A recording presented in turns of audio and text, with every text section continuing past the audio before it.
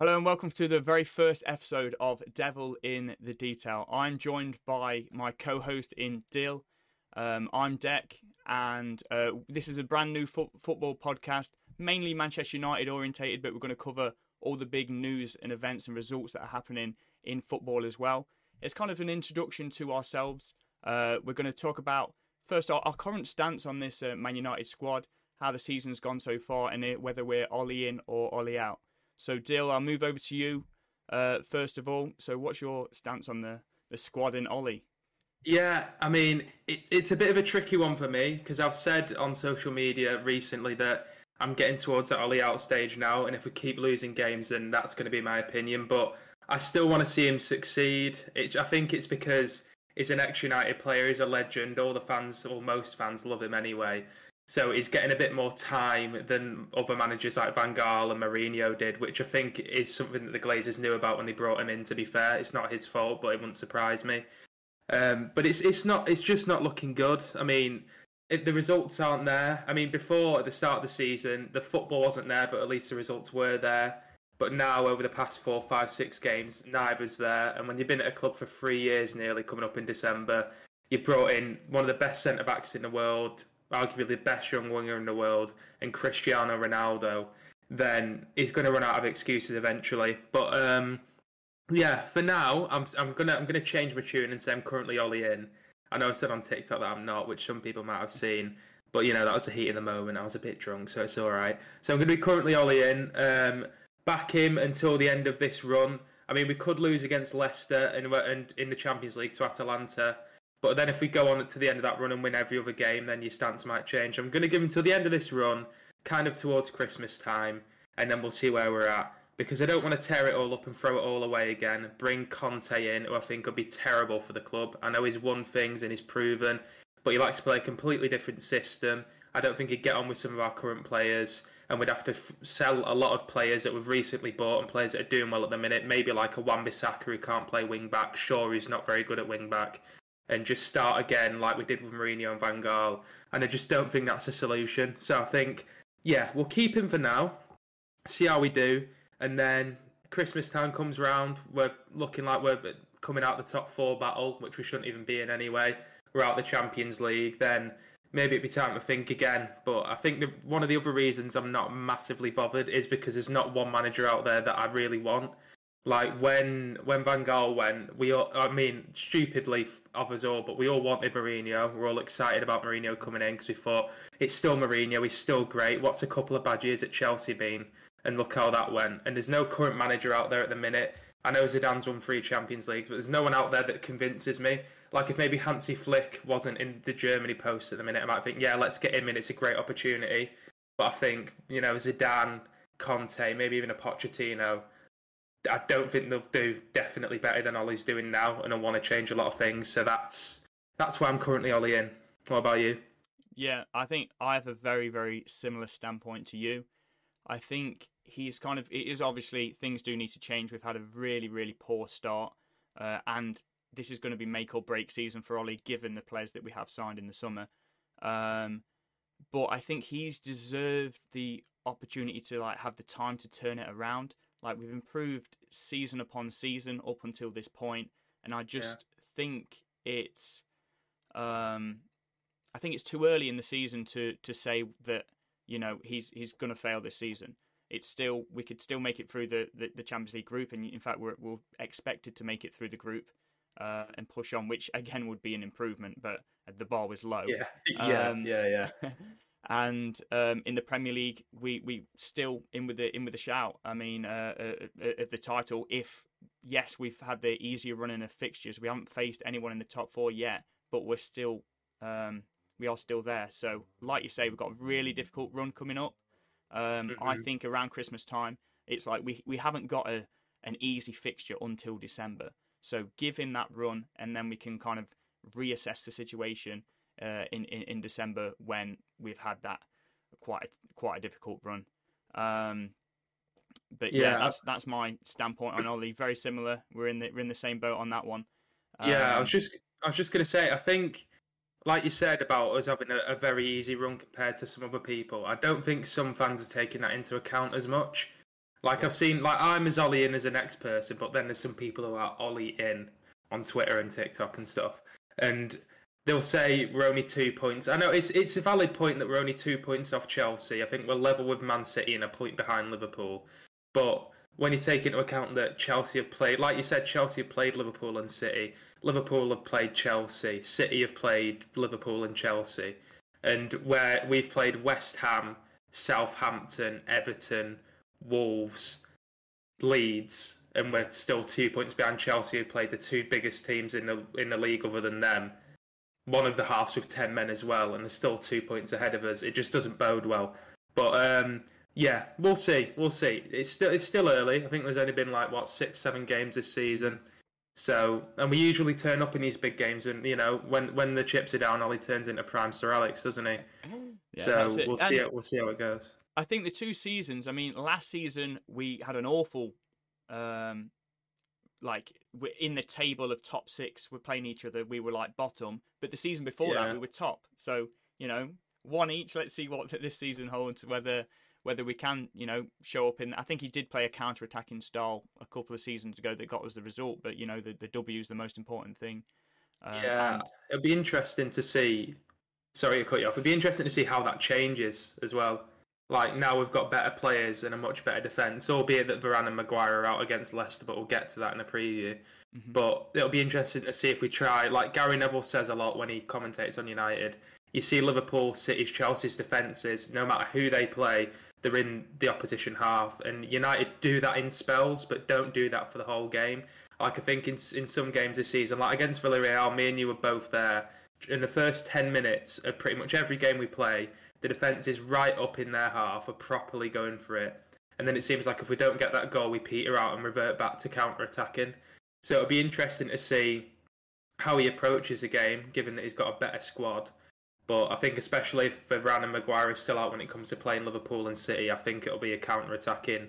Maybe Diamond again with Pogba on the wing. And, if it might get a result, but we need to move on from that and try and be a big club and stop playing like we're West Brom playing away at Man City and play like Man United away at Man City like we used to.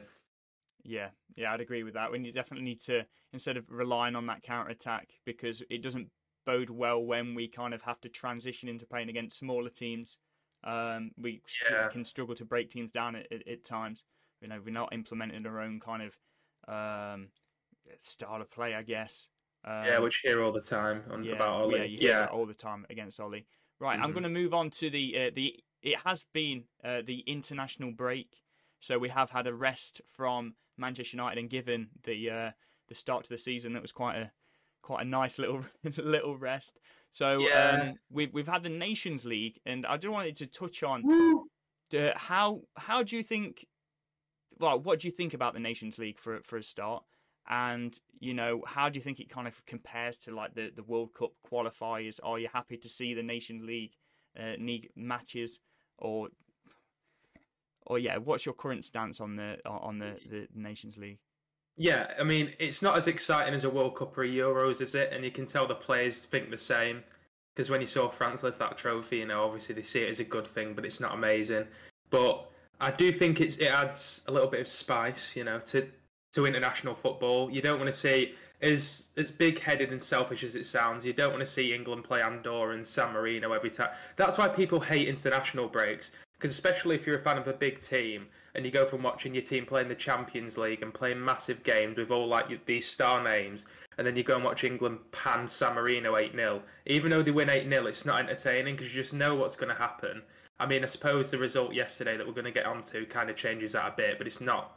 Hungary and San Marino aren't quite the same. But yeah, the Nations League adds something entertaining to it. Like, I'll admit myself, I didn't watch all of the game last night against Hungary. I didn't see any of the game against Andorra.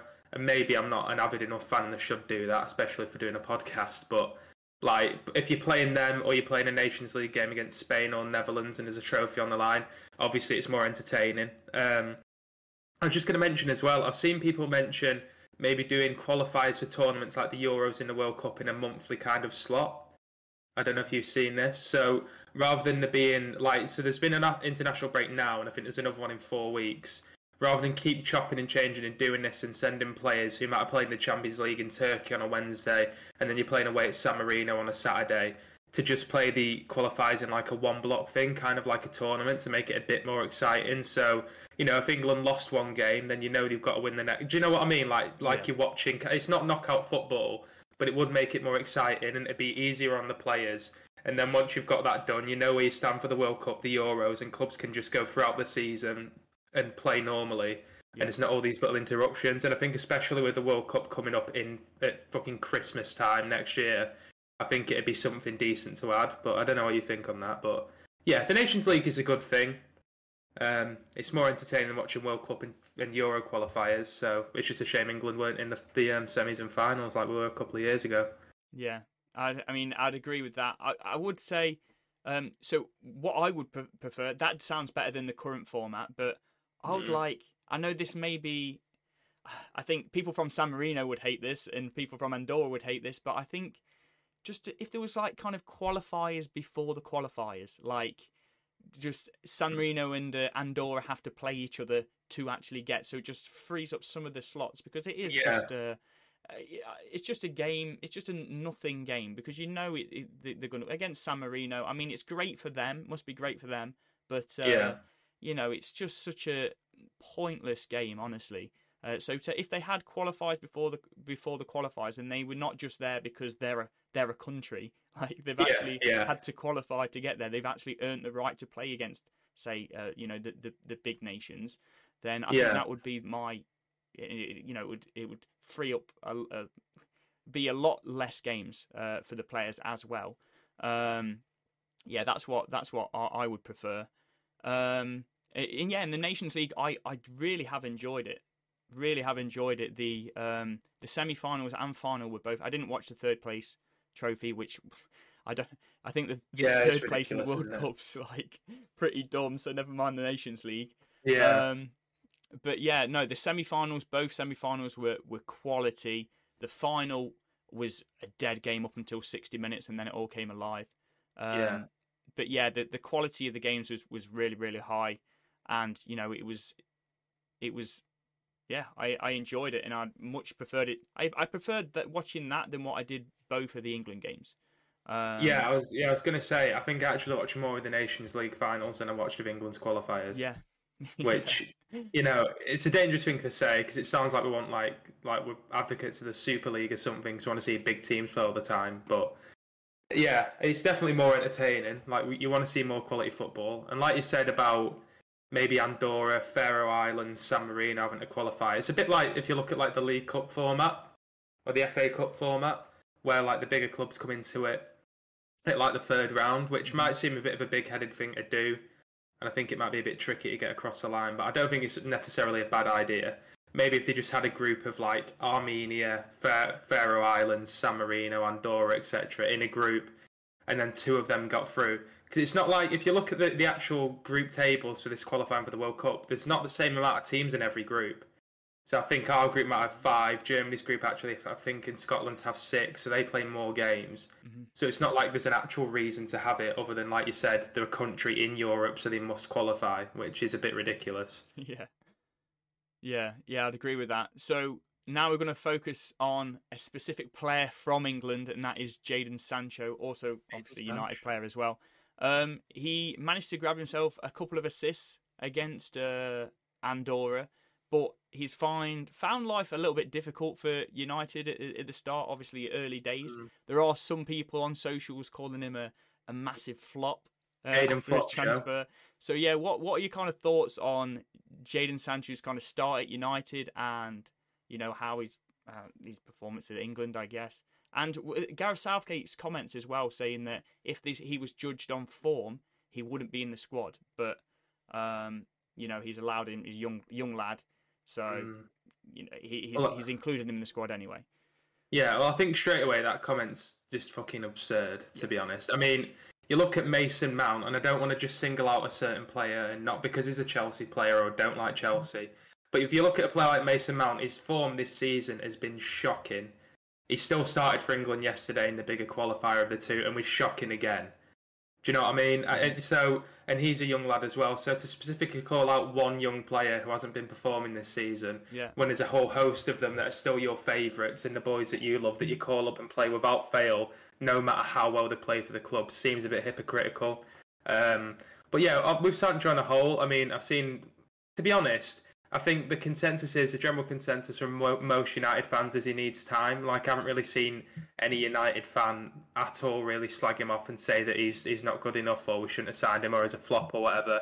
I think he's a young lad. He's not long turned 21. He's only actually got 3 seasons of senior professional football under his belt.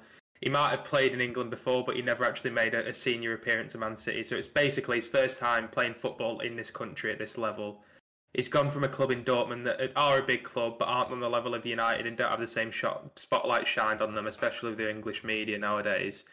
And we haven't been playing the best football either. You know, it's not like at the start of the season, I thought it'd be a great environment for him to come into. I mean, we lost the Europa League final, but we finished off last season okay, came second, things seemed on the up. We brought some great players in with Varane and Ronaldo as well.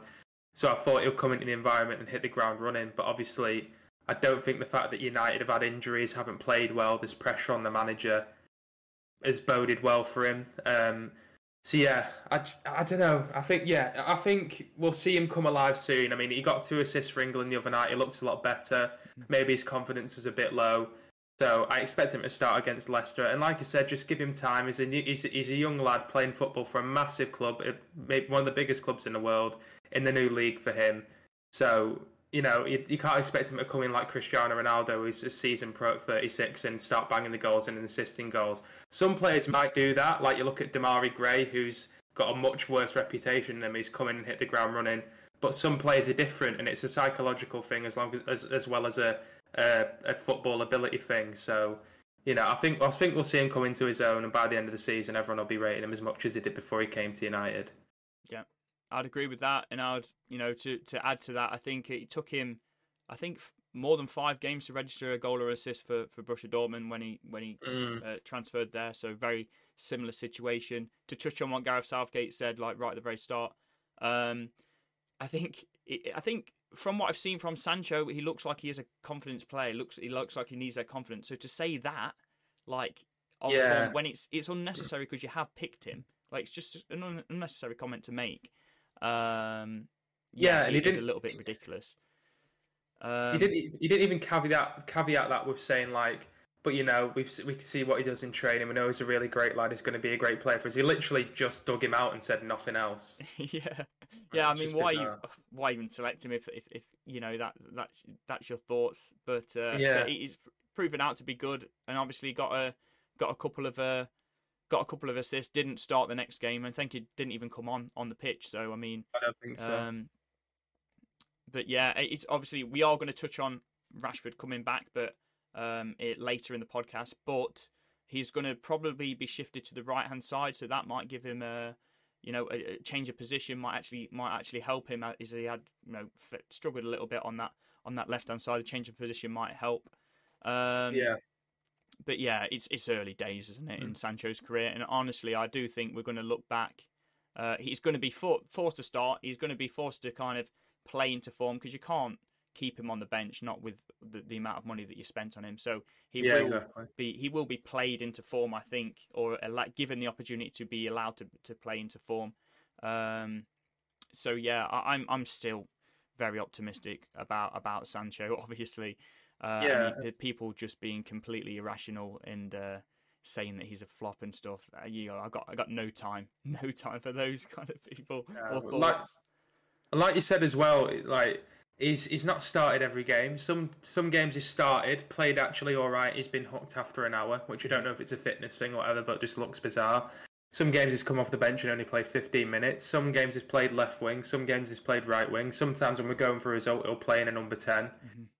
So, like I said earlier, it's not like he's been plopped in at that right wing spot with his full strength team who's flying and not succeeding. No one's doing well at this club at the minute, not even Cristiano Ronaldo. So, how you can expect him to do well when the team's like it is coming into a new club, I think is a bit ridiculous. But when you've got a price tag of £80 million and you're playing for Man United, everyone's going to expect you to be the best thing since sliced bread. So, it's just the pressure he's got to deal with. Yeah.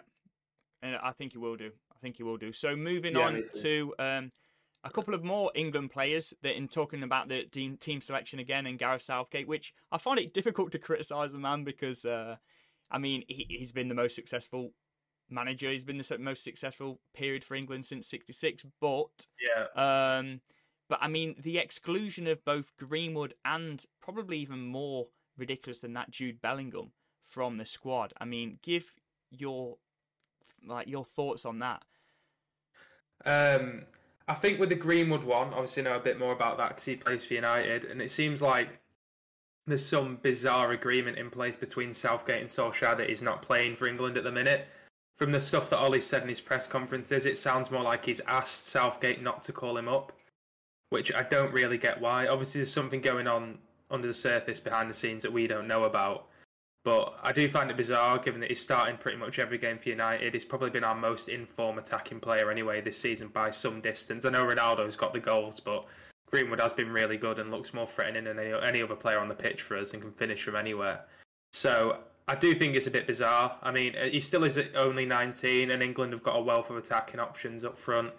But I do think it's a bit weird not to have him in your squad, even if he wasn't on the best form. I mean, like when you're looking at, they took Kane off for Abraham yesterday, and then he got a knock, and then you're having to bring Ollie Watkins on. He's a decent player, but do you not think a player like Mason Greenwood would do a bit? He's 19. I'm sorry, he's on a different level of footballers like that. He just is. Him and the likes of Bamford. So why you call someone like that up over Greenwood, who's got bags of talent, is going to be in the squad for years to come? And let's be honest, Watkins, once Greenwood and Saka and Foden cement themselves a bit more, isn't going to be anywhere near the squad. It just didn't make any sense to me. And then you add in that he can play left wing, right wing, and striker, and he can change a game and is a game changer. It's just a bit bizarre. But yeah, with the Bellingham thing, I'm not too sure. I feel like in my ideal Euros 11 from last year, well, from this summer, he would have started for me on paper. I mean, Southgate didn't play him. Well, he didn't take it. Did he take him? Yeah, he took him. Yeah, he did. Yeah, he didn't. He didn't play at all, really. I don't think. But I mean, it proved right because he played Phillips and Rice, and then he played a bit more of an expansive midfield yesterday, and look what happened. But yeah, I do think he should be. Obviously, I think it's important to manage these players, like the young players, and not throw them in at the deep end straight away, like maybe they did with Rooney years ago and Owen and players like that.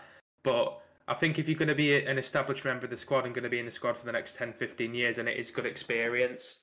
So it does seem a bit bizarre, especially when we don't have a massive wealth of great midfielders. I know they're all good, Rice, Phillips, Henderson, people like that, but there's not any world beaters in. Do you know what I mean? It's not like we're prime Spain in 2010 and you shouldn't get a sniff.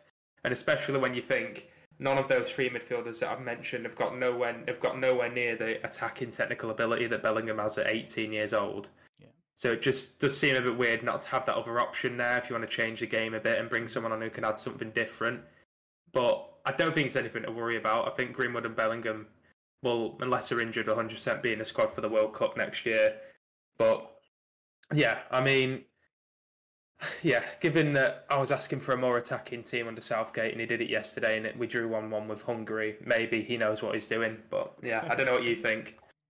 Yeah, I'd agree that it's nothing to worry about, but I'm very much thinking that these two players are clearly going to be a part of England squads for many years to come. So the quicker you can integrate with them with the current squad, the better. And there's not a lot of international breaks before the World Cup in 2022 before everyone gets together. So the quicker you can integrate them, the better. I think with Greenwood, I think Ollie touched on something about managing these players, the young players, that like in terms of rest and stuff like that. But okay, Greenwood has played every single game until now. But moving forward, when Rashford is back, realistically, you've got with United's array of attacking talent, he is going to get a lot of rest because we're going to have to rotate. He's not going to start every game. If Rashford does come back in, and I think Rashford is going to be, he's going to start most games when he's fully up and running.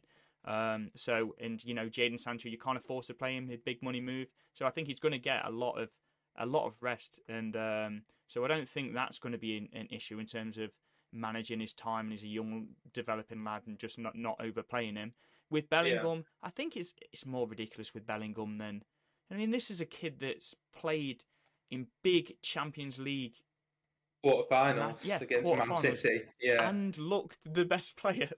He was great. Yeah, at the Etihad. Yeah, it's great. So to kind of manage him in terms of like psychologically and stuff like that, he's definitely up to the task. He's the pressure he can manage. So that one's even more ridiculous for me. He will get more game time. So maybe they're talking about maybe there might be a decision there with rest for Bellingham, but there's not the decision for that decision. Same decision for Saka, who's going to play every game for Arsenal without a doubt. Foden, it's obviously pet roulette. He's probably going to get more rest, but I mean Saka's going to play every single game. So yeah, it is a strange one for me. I would like to see him in the squad, but ultimately, as you say, they will get integrated eventually, and they're so good, both of them. It's going to be undeniable to leave them out of the squad very, very soon. Yeah, but when you look at the bench yesterday, sorry, I just got it up, and the two midfielders on the bench are Henderson and Ward-Prowse. Like, why wouldn't you just take... I mean, especially, I've just noticed that Calvin Phillips isn't in the squad. I'm assuming he's injured. I didn't know that. So you've only got 3 central midfielders, and you're still not calling up Bellingham. It just and you've got like 5-6 defenders on the bench and 2 keepers. It just seems a bit mental. Like I said with the Watkins thing, comparing to how long he's going to be in the squad compared to Greenwood. Like James Ward-Prowse, is he going to be in that 2022 World Cup squad? Probably not. Yeah. So what's the point in taking someone?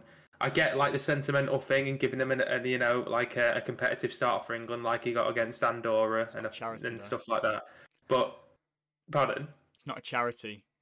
Yeah, exactly. That's what I mean. I don't get the point of this sentiment of calling up players for the sake of it when you've got good young players that you could bring in. They might not play, but they're going to travel, they're going to connect with the team and build up a relationship with them, know what it's like to play for England, go to the games, sit on the bench. So, get used to it.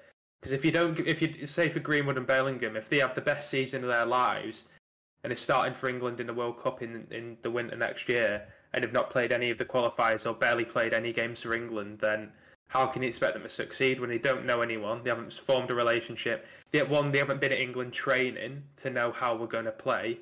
I mean, I know they'll have it. We'll get onto the World Cup schedule in a bit, but it doesn't look like they're going to have any time to prepare for the World Cup before it. It looks like pretty much you're going to finish your last game for your club, get on the plane, have a bit of a sleep, and you're playing the next day near enough. So I don't get how it's going to help. It's bizarre, but like we said, I mean, people slag Southgate off about everything, and he seems to usually be proved right. So maybe he'll be proved right with this, and I hope so. But I just, it's a bit baffling, but we'll let it slide. Yeah. So a big talking point of the England games was not actually the football on the pitch. It was the Hungary match, and it was marred by, I mean, in the away fixture in Budapest, there was racism. There was bottles chucked at, I think it was Sterling, wasn't it?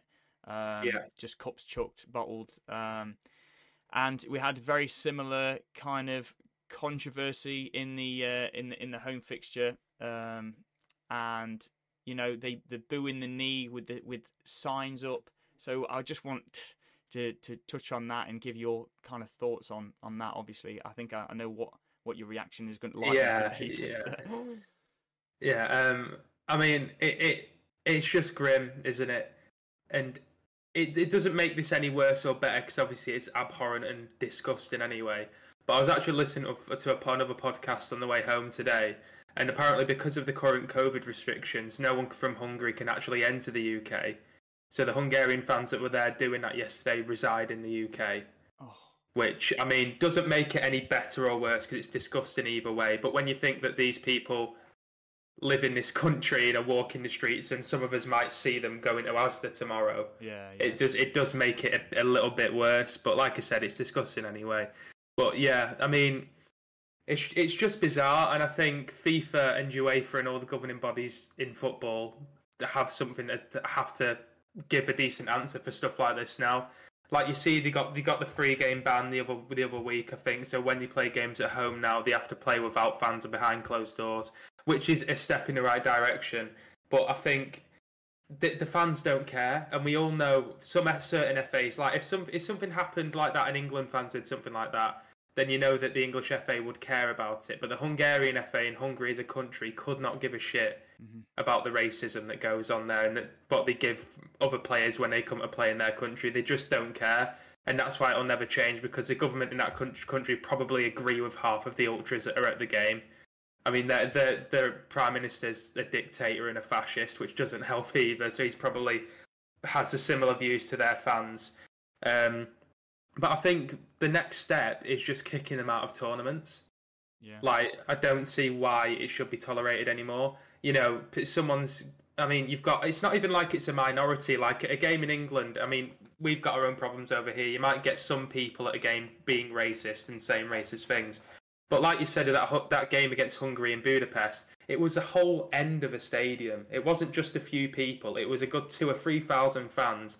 All but like people were saying they were just doing it when any England player got the ball. But if you were watching the game, it was obviously when a black player got the ball or Sterling got the ball, they'd all start whistling, all start chanting. So it's not like it's just a minority. That's at least a quarter of a stadium racially abusing a player. And if it's one person of 10,000 people, it's not on. But it's a massive issue. And I don't think until they give proper punishments rather than just a tiny fine, which to a country like Hungary in Europe is nothing anyway, then nothing's ever going to change. So kick them out of the tournaments. I think that should be done now. Not if it happens again, because it keeps happening. And then maybe people will learn from their actions. But like I said, until the Hungarian FA and the government in Hungary start to wake up and give a shit and ban people from these games, and it's going to keep happening. Because in this country, I mean, we're not the most advanced country in the world at all when it comes to stuff like this. But if it happened at a United game on Saturday, then that person will be banned from Old Trafford for life. Or I know it's at the King Power, but you get my point. Whereas obviously that isn't happening in countries like Hungary, and something does really need to change. It's just disgusting. I don't understand it, and we don't need to get into the whole thing about why they're racist or whatever, because we can never comprehend it. But yeah, it's just grim. It's horrible to see, and players shouldn't be subjected to that. And even with them beating, like punching police in the face, apparently it all started because one of the fans racially abused a steward. Yeah, a steward that's probably on minimum wage, and he's there getting racially abused and trying to get battered by Hungary fans. I mean, it's not acceptable in any walk of life, but they don't deserve that. Yeah. And then, I mean, they're literally battering police to the point of where they had to retreat to the concourse of the stadium because they couldn't handle them. So that just shows how severe it is. But yeah, I'm guessing you've got a very similar view as me. But yeah, very similar. I mean, I wouldn't probably not go as far as banning, but certainly because I think that obviously affects the players and the team, which it's not. Yeah, but just to jump in on that. You see the players as well. I don't think I'm not going to call the players racist because I don't know. I'm just trying to bring my camera back into focus. But you see, after the Hungary get the away game whenever it was a couple of months ago, they all go up and chuck the ultras the shirts and give them claps and stuff. Yeah, that's true. So I know they're not condoning racism because they probably don't see it that way. But to go up and do that doesn't help either. Yeah. Do you know what I mean? So I'm not saying that the Hungary players are racist. I don't know about any of their lives or what they're like. But that doesn't paint a great picture, and that's what I mean with the view of that whole country down to most people that we see just aren't asked about it. Mm-hmm. Do you know what I mean? If at a United game, say there was a whole end abusing a black player, being racist, do you think the likes of Pogba and Rashford would go over and clap them and give them the shirts after the game? They wouldn't, would they? They just wouldn't. So it's just a bit bizarre that they kind of seem like in the game yesterday they went over and clapped the ultras and stuff and stand there for 5 minutes and give it and big them up. So I don't get why they do that. I'm not saying the players deserve banning, but I just think it shouldn't be a question of if the players deserve banning or the fans that aren't racist don't deserve to see that, because they don't. But sometimes you have to do things to affect change. Yeah, and it might seem severe, but the stadium bans for a few games, the fines for a few grand don't seem to work. So the only one step up from that, unless there's something else I've forgotten, would be banning them from tournaments and from playing. Yeah. But like I said earlier, that's never going to fix a problem of systemic racism in Hungary and other countries. Mm-hmm. It's just going to put a plaster over it and mean that we won't see it. But sadly, it looks like it's never going to go away. Yeah, I agree. So yeah, I mean, what I would do, at least initially, would be just longer bans, literally longer stadium bans. Like every single game behind closed doors, nobody allowed in the stadium for a full year. Bring them back after a year. As soon as that happens again, one more year.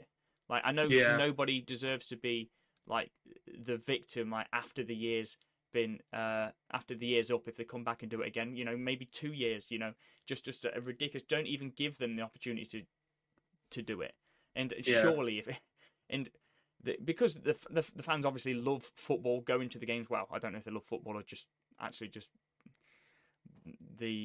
being bells at the football, to be honest. But yeah, take that away from them, and then I know because you're not going to change them culturally, as you touched on. You're not going to change them culturally, so at least not allow them to express their feelings to the players, because the players don't deserve that. So even if they are racist, like if you keep banning them, then there will be people that are sitting next to somebody reading messages or saying, stop that because, we don't want to get banned, even though that's not you want the reason why they're not doing it because they're not racist, but it's still it's still better, and it's not. Yeah, it achieves something. Yeah.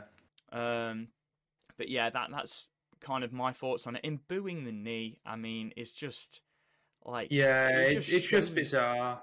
It's just bizarre. Like, you get the argument from people like, well, your free speech is that you get to take the knee, so we get to boo it. But can we not just all accept people? I mean, I take the knee.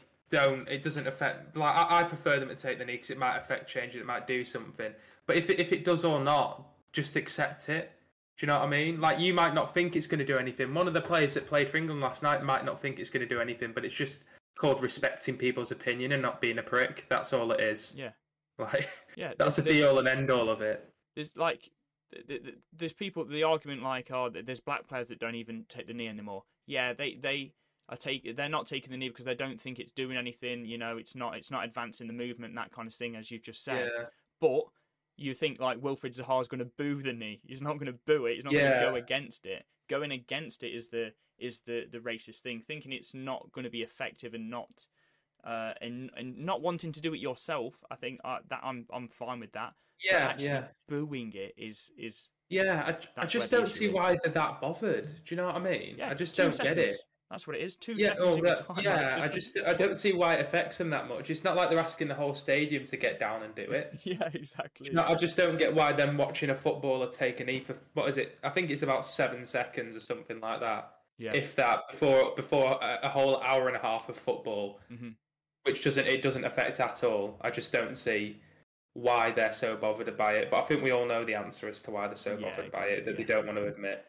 So I'm going to move on from England now and then talk briefly about France and one player in particular in Raphael Varane, who obviously big money move. Well, it wasn't even big money move. We got him for a bargain. 35 million. That's peanuts nowadays, mate. To United in the summer. Came off injured for France. It's now come out since then that he's going to be out for a few weeks going into this tough spell of fixtures for United. So yeah, give me your thoughts on that.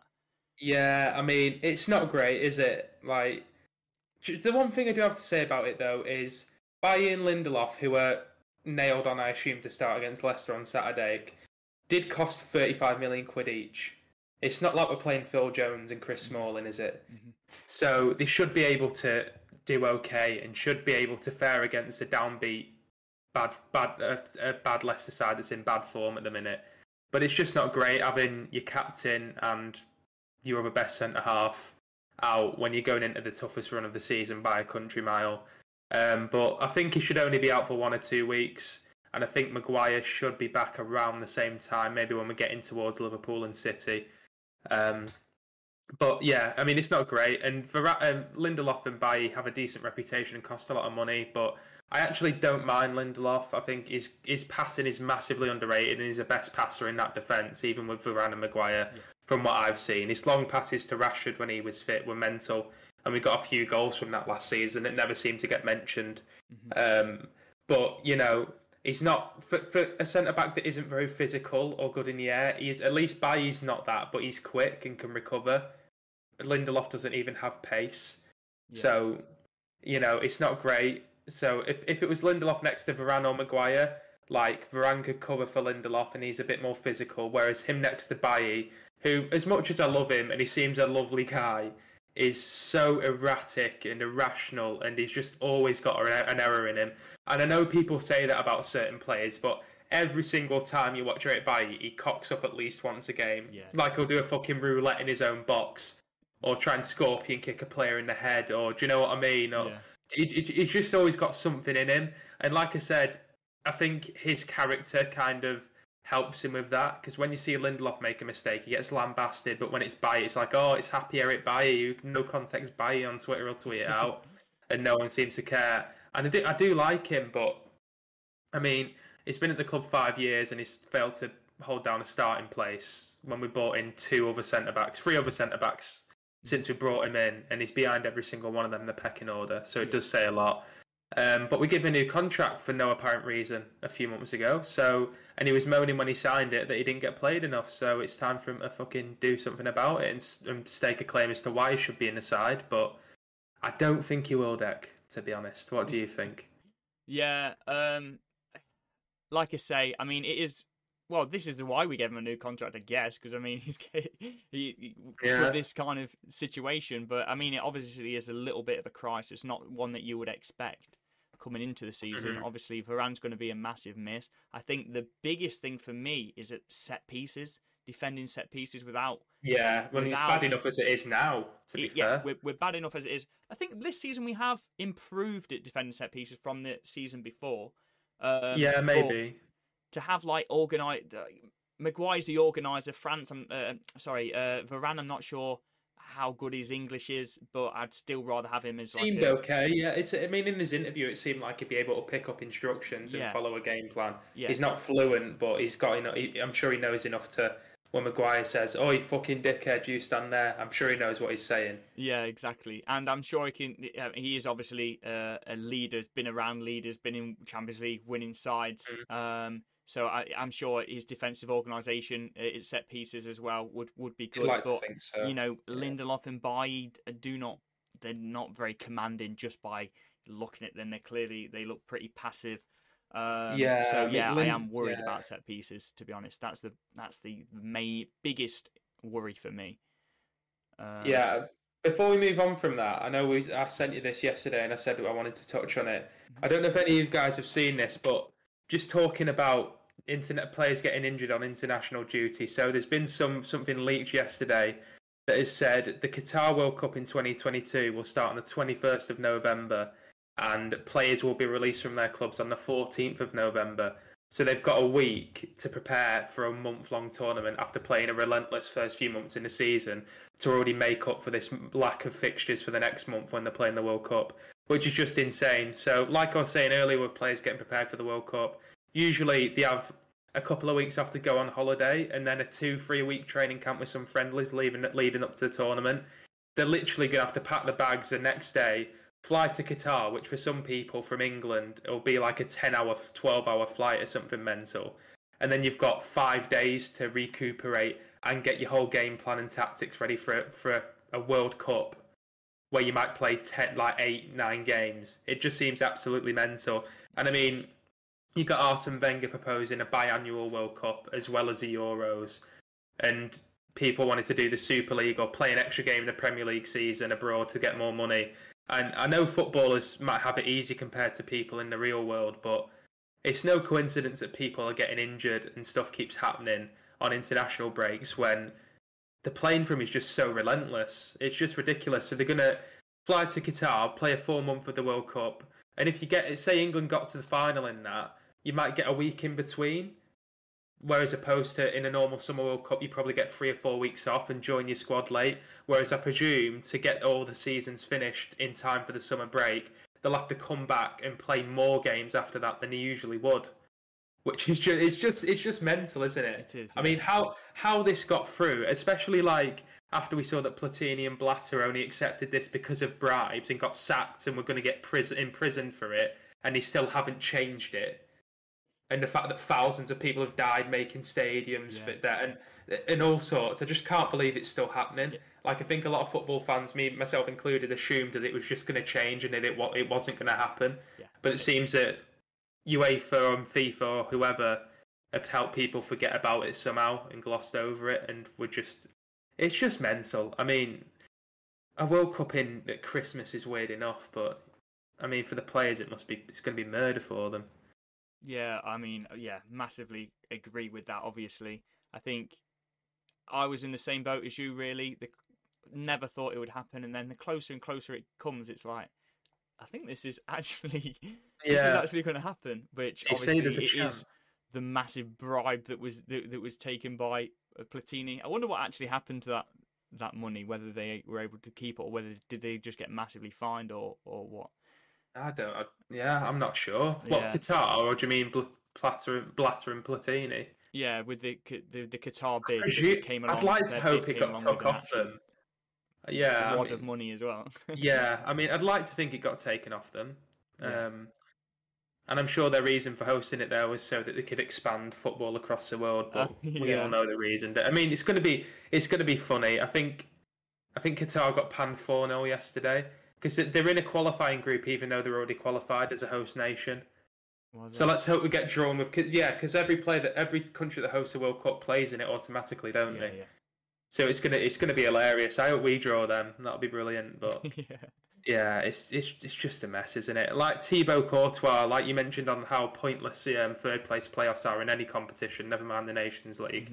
Mm-hmm. Did you see that he came out the other day in an interview and actually said how ridiculous it was, and that all these people are just doing it for money. They don't care about the fans. They don't care about the players or anyone.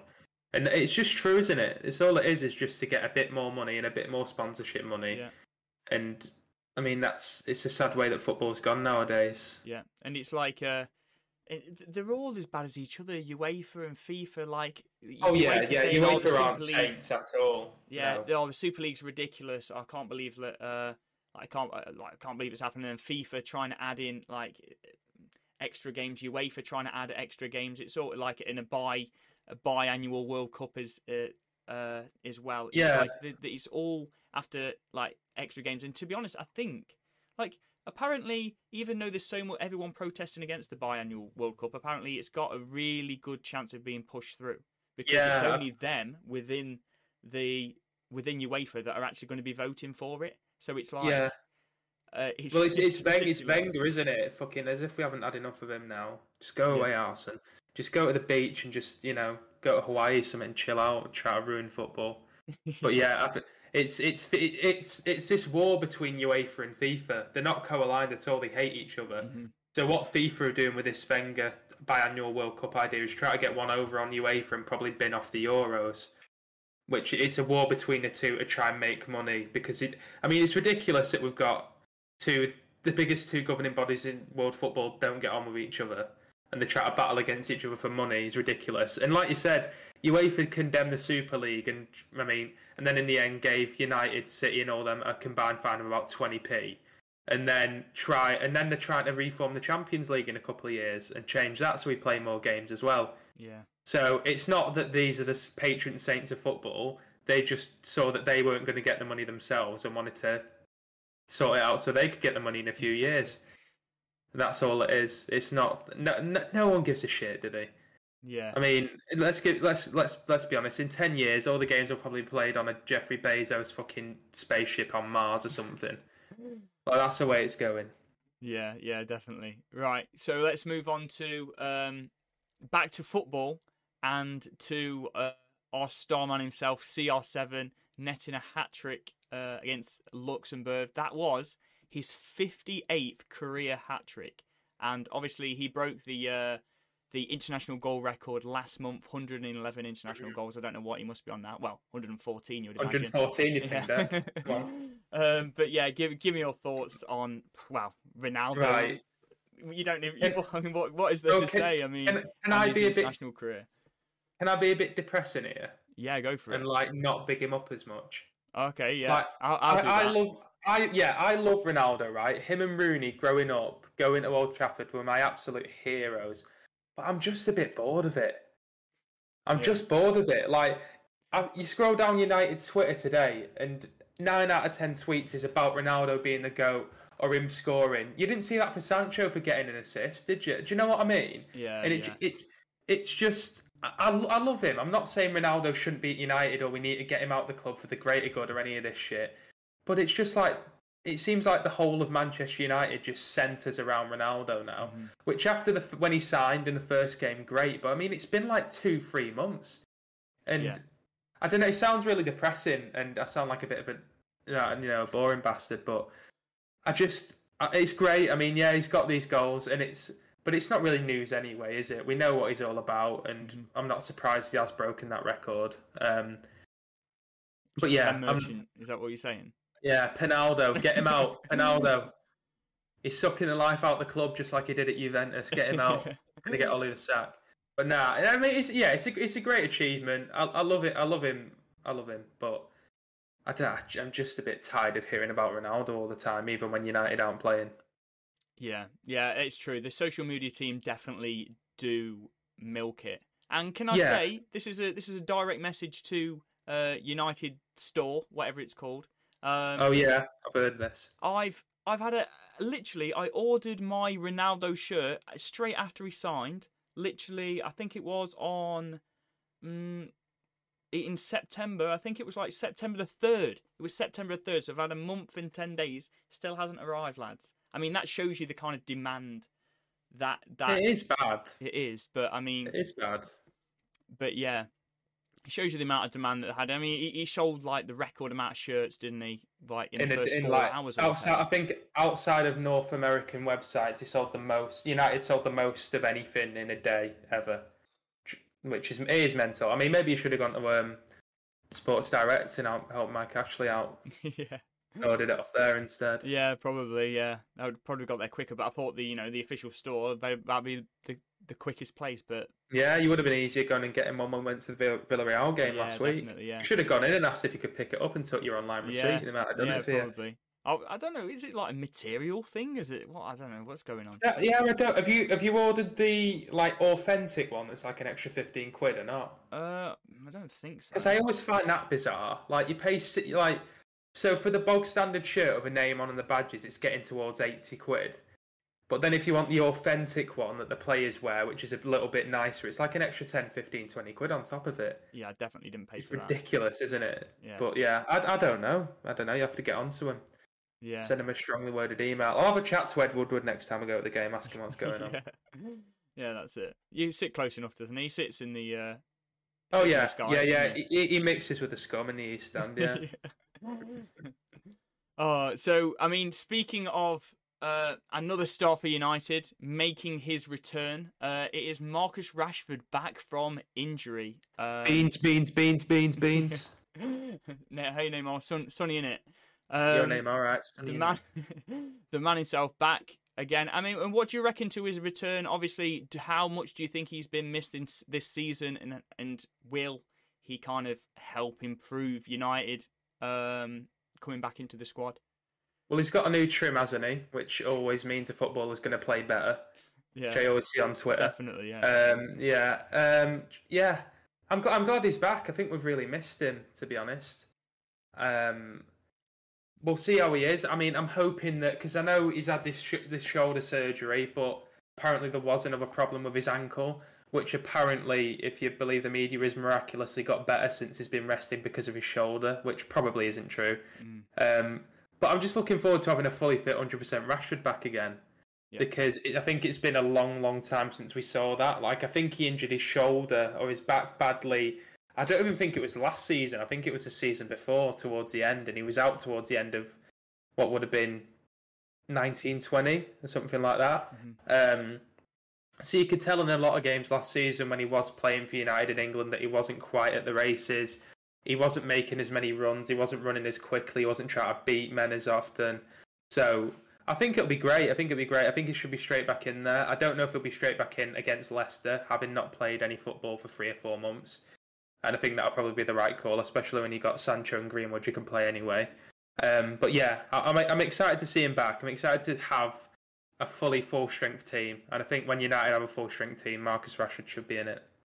Yeah, I'd agree with that. I mean, I echo everything that you've said. I think one thing I would say is the problems with Manchester United this season haven't been that Marcus Rashford isn't there. I don't think he helps No, with oh no, the kind of with the problems that have occurred. I think on the counter attack, we've just been exploited on the counter attack so much. In actually looking at the Varane signing, with Varane coming in, we thought we could kind of push. Like, this was my thought anyway. Before that, you could push higher up the pitch. We would be less prone to the counter attack because would have a centre back there with pace. But it hasn't really been the case, and it's not been Varane's fault. Like, it's a weird one because it hasn't been Varane's fault. I can't look at a counter attack goal and think, okay, Varane should have done better than. Should have done better there. Obviously, there was that one mistake versus Villarreal, but they didn't even score for it anyway. I think he was offside anyway. Yeah. Yeah. He knew that, didn't he? But yeah, Marcus Rashford, he doesn't improve in that area, but certainly have that firepower and option. And a bit of directness. Before he got injured, he was playing absolutely. Before he had the shoulder injury, he was playing absolutely unbelievable. If we can get that Marcus Rashford back, it doesn't matter about our defensive problems. That is going to still win you games. Yeah. It'll be good to see him back fully fit. His directness that he offers when sometimes Greenwood is a bit greedy or Sancho's not quite up to it and isn't playing well. I think he offers more than any wing we have at the minute. I'm a big fan of him. I'm also a big fan of his and Shaw's relationship on that left-hand side. I think last season and the season before, when Shaw got back into the team, they struck up a really good partnership. Like, you'd see Rashford collecting a ball, beating a man, and they'd play Shaw in on the underlap or the overlap, which with Shaw's form this season, which we're not really going to go into, but he hasn't been great. I think that might help him as well. And it'll just give us another option, won't it? Yeah. Whereas like now you could bring Greenwood off the bench or Sancho off the bench as well as Rashford. I mean, it can only help.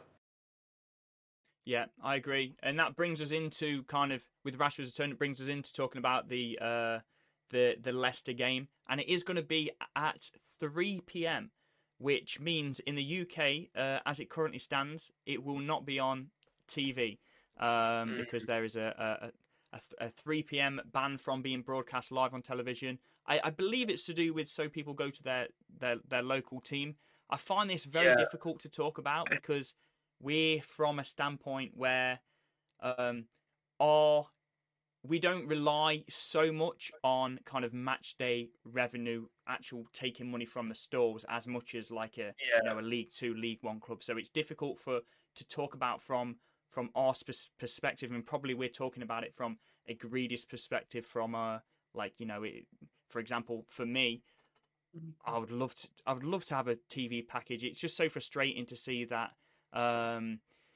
the 3 p.m. kickoffs being able to be broadcast in the US, but not in the UK. But again, that is being from a selfish point of view, because I know other teams do rely on their ticket sales, but I do wonder how much difference it makes, because people just find a way to watch the game anyway. Yeah, I was going to say that. Like, I mean, when you're talking about ticket sales and revenues and helping out, do you mean lower league teams or do you mean like lower Premier League teams? More lower league teams. That's right, almost all the revenue. Yeah, I mean it's a stupid notion, isn't it? I get that it might be based on goodwill and people have the hearts in the right place, but if United are playing Leicester at 3:00 on a Saturday and my local team are playing at the same time, do you think I'm going to find a stream to watch my team that I've supported all my life play, or go and watch some amateur football? Yeah, I might do that anyway. Like, I've been to see smaller games, and that's fine. But I'm not going to do that over watching my own team play. Yeah. Because if it was 20 years ago when we only had television, like I'm guessing this. Obviously, I'm only 23, so I'm guessing this rule's been in place for years and years, where there wasn't streams online, or you could get a cracked Fire Stick and watch any game you want. But nowadays, where you can literally go onto I can go on a Chrome browser right now, type in Man United versus Leicester on Saturday, and find a stream like that. Yeah. Like, it just seems a bit pointless, and then they're losing out on revenue because of that. And they're putting a lot of resources into banning streams rather than just putting them on TV and making money from them. Yeah. What is crazy is think about how much money that the Premier League makes as it is, like from TV revenue and stuff like that. Yeah. Imagine if all the 3 p.m. in the UK was broadcast as well. Like they would make it even more money, and there'll be even more of a disparity in the amount of money that the Premier League clubs make compared with like other leagues around Europe and the world. Yeah, I think like another reason he might not do it is because you think, oh well, if we're putting every Manchester United game on TV, then they're not going to have any fans going to the stadium. But I'm not going to suddenly tear up my season ticket and not go because we're on Sky every weekend. Do you know what I mean? And I think most fans of most clubs wouldn't do that. Do you know what I mean? And I think it's a huge commitment. You wouldn't do that, like you say. You would just watch a stream, like just because they're not on Sky. It's a massive commitment for you to go on a train, to go to the ground, to watch the team, get a season ticket, to rinse and repeat that literally bi-weekly or even weekly for the Champions League, or twice a week even sometimes. So for you to do that is it's not going to change if all the games are being broadcast. No, exactly. But it's just one of them old-fashioned rules, isn't it, that they made years ago, probably before the war, and they'll just carry on till the end of time because people don't change things. Yeah. So now, actually talking more in depth about the game. So, as a little bit of a preview. So, how do you think this game is going to go against Leicester? Are you optimistic or not? Well, just before that, I don't know if we're going to touch on it later, but I'll just mention it now about Brendan Rodgers. Go for it, yeah. If we're going to bring that up. So, news has broke tonight that Brendan Rodgers, this is from Dimarzio from Sky in Italy, Brendan Rodgers is in pole position to become Newcastle's new manager. Newcastle will pay Leicester £16 million to buy him out of his contract, which is a lot of money. I don't know if he's doing this because it isn't going great at Leicester in the minute and he might think he might jump before he's going to be pushed and save his reputation. I don't know, but I think it'd be a good move. I think it'd be a decent manager to get in. I'm surprised that he turned down Spurs but will accept the Newcastle job. But yeah, obviously that could play a factor in the game if Brendan Rodgers isn't Leicester manager by Saturday, which would be mental. But apparently they are going to get rid of Steve Bruce before the game, which I thought, given that they've owned the club for nearly a week, they would have done by now if they were going to do it. But apparently they still are going to do it if you believe Sky Sports. So that could have some bearing on it. And I don't think it'd be a good one because I don't think it'd be like Newcastle getting rid of Steve Bruce where the players would be relieved. I think probably a lot of the Leicester players like Rodgers, I know some of their career to him and how he's changed Leicester around from when Claude Puel was there a few years ago. But talking about the game, Leicester aren't in great form, but neither are United. I think Leicester are somewhere like 12th, 13th in the league. I think they've got like 7 points from 6 or 7 games, which really isn't great. So it looks like they're pretty much out of the Champions League running already. But they're still very dangerous, aren't they? Tielemans, I think, is a fantastic midfielder that we should have signed personally. They've got a decent back line. I mean, Soyuncu, to be fair, hasn't been in the best vein of form this season. Obviously, Fofana's out, but they've still got a very capable team with top 6 standard players in there. Jamie Vardy looks in decent form this season, still going at the age of like 33, 34, which is mad.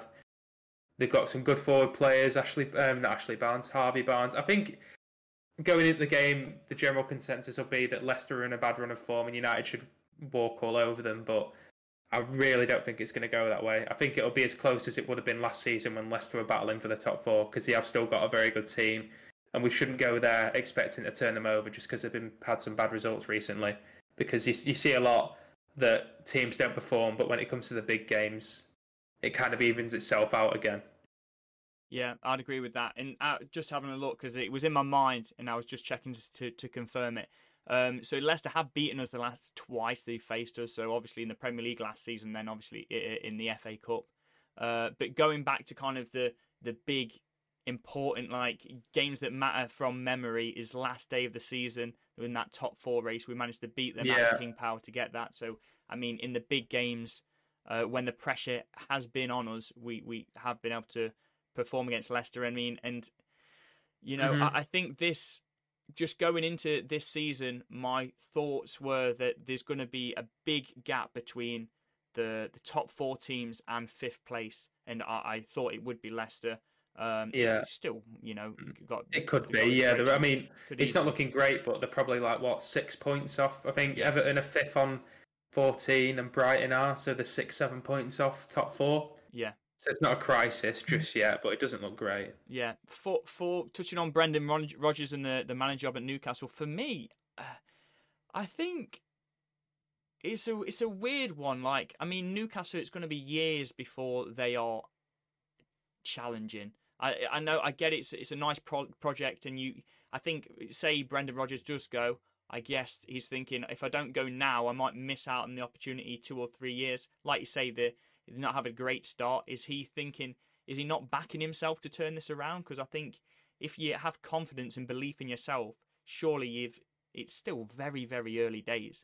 So to turn this around, and I think a manager, I think like a Graham Potter coming into Newcastle, like a very good manager, plays a good style of football, and I think the fans would welcome in as well. I think for the first couple of years, get them to develop the team, get lots of transfers in, changing the squad almost completely. I mean, I don't want to talk too much on Newcastle, but yeah, changing the squad completely, and then bring somebody like Brendan Rodgers, because I think you have to back yourself to be able to turn this around and stay at the top level. Like, if his player stays at Leicester for another couple of years and gets, just can't break into that top 4, I think he'd still be a manager that Newcastle would probably look at. Yeah, it's not like he's going to, unless he gets Leicester relegated or something, yeah. Yeah. Well, just to add to what I've just said, apparently he's now ruled himself out of the Newcastle job running. Yeah, so I thought it was a strange one, to be fair. Yeah, to be fair, Di Marzio and Sky in Italy are usually first to the news in the Premier League before Sky Sports here are. Yeah. So it probably is true that they wanted him, but I've seen a tweet from someone from the Telegraph, which they're usually quite reliable people like that, saying he's committed his future to Leicester, and he said he's not interested in the job. Yeah. So we'll see. Maybe he's saving face and maybe he will go. But after spending 10 minutes on that and me bringing it up to look an hour later and see that he's not going is a bit embarrassing. But, that's brilliant. I mean, he did obviously move from Celtic to Leicester mid-season, so he's not... He's not adverse to dropping a club in the shit, is he, if it benefits himself? Yeah. So we'll see. Maybe he'll have the United game at the weekend, and if they get panned then maybe he'll jump ship. I don't know. But...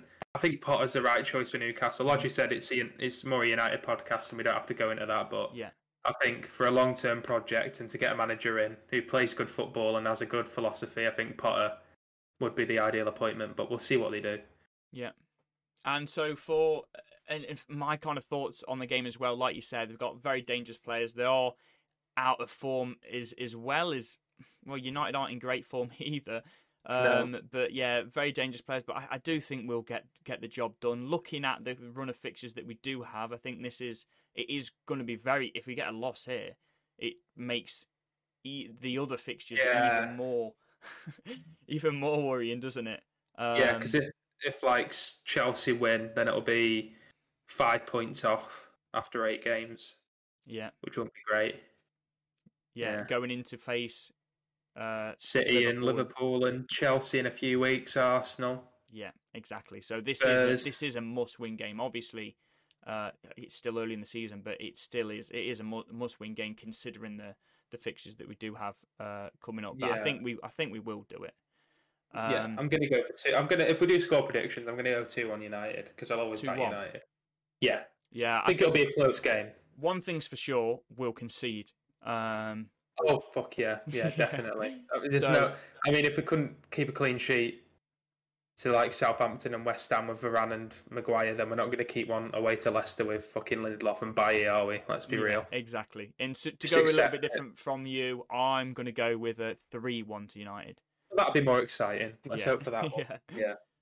But yeah, that is it for the first episode of Devil in the Detail. Hopefully you did enjoy it. If you are watching on YouTube, please do give us a like and subscribe. Obviously, it's very early days, so that like, any comment, any subscription that you can do would help us out a lot. So yeah, please do that. And if you're watching on Spotify, please give this a 5-star rating and give us a little comment, bit of feedback, hopefully positive in the below. Any press is good. Yeah. We're going to join next week, much of the same. Hopefully, it'll be reflecting upon a big Manchester United win against Leicester. Have you got any closing thoughts, Dill? Not too much. Just thank you all for listening. These clips, so some clips in the podcast will also be uploaded on TikTok, which is also Devil in the Detail. So if you've come over here from following me and Dick on TikTok, then check that out. Because if you don't, for any reason, want to listen to a conversation between us, I don't know why you wouldn't. But smaller clips will be condensed and put on TikTok for you guys as well. So go drop that a follow. That'd be great. And yeah, as Dex said, sub to the YouTube channel, drop a like on that, and then listen to the podcast, give it a 5-star rating if you fancy. Even if you don't like it, just find some kindness in your heart to try and help us out. But yeah, apart from that, thanks for listening, watching, whatever you've done. Appreciate your time. So I'll see you guys next week.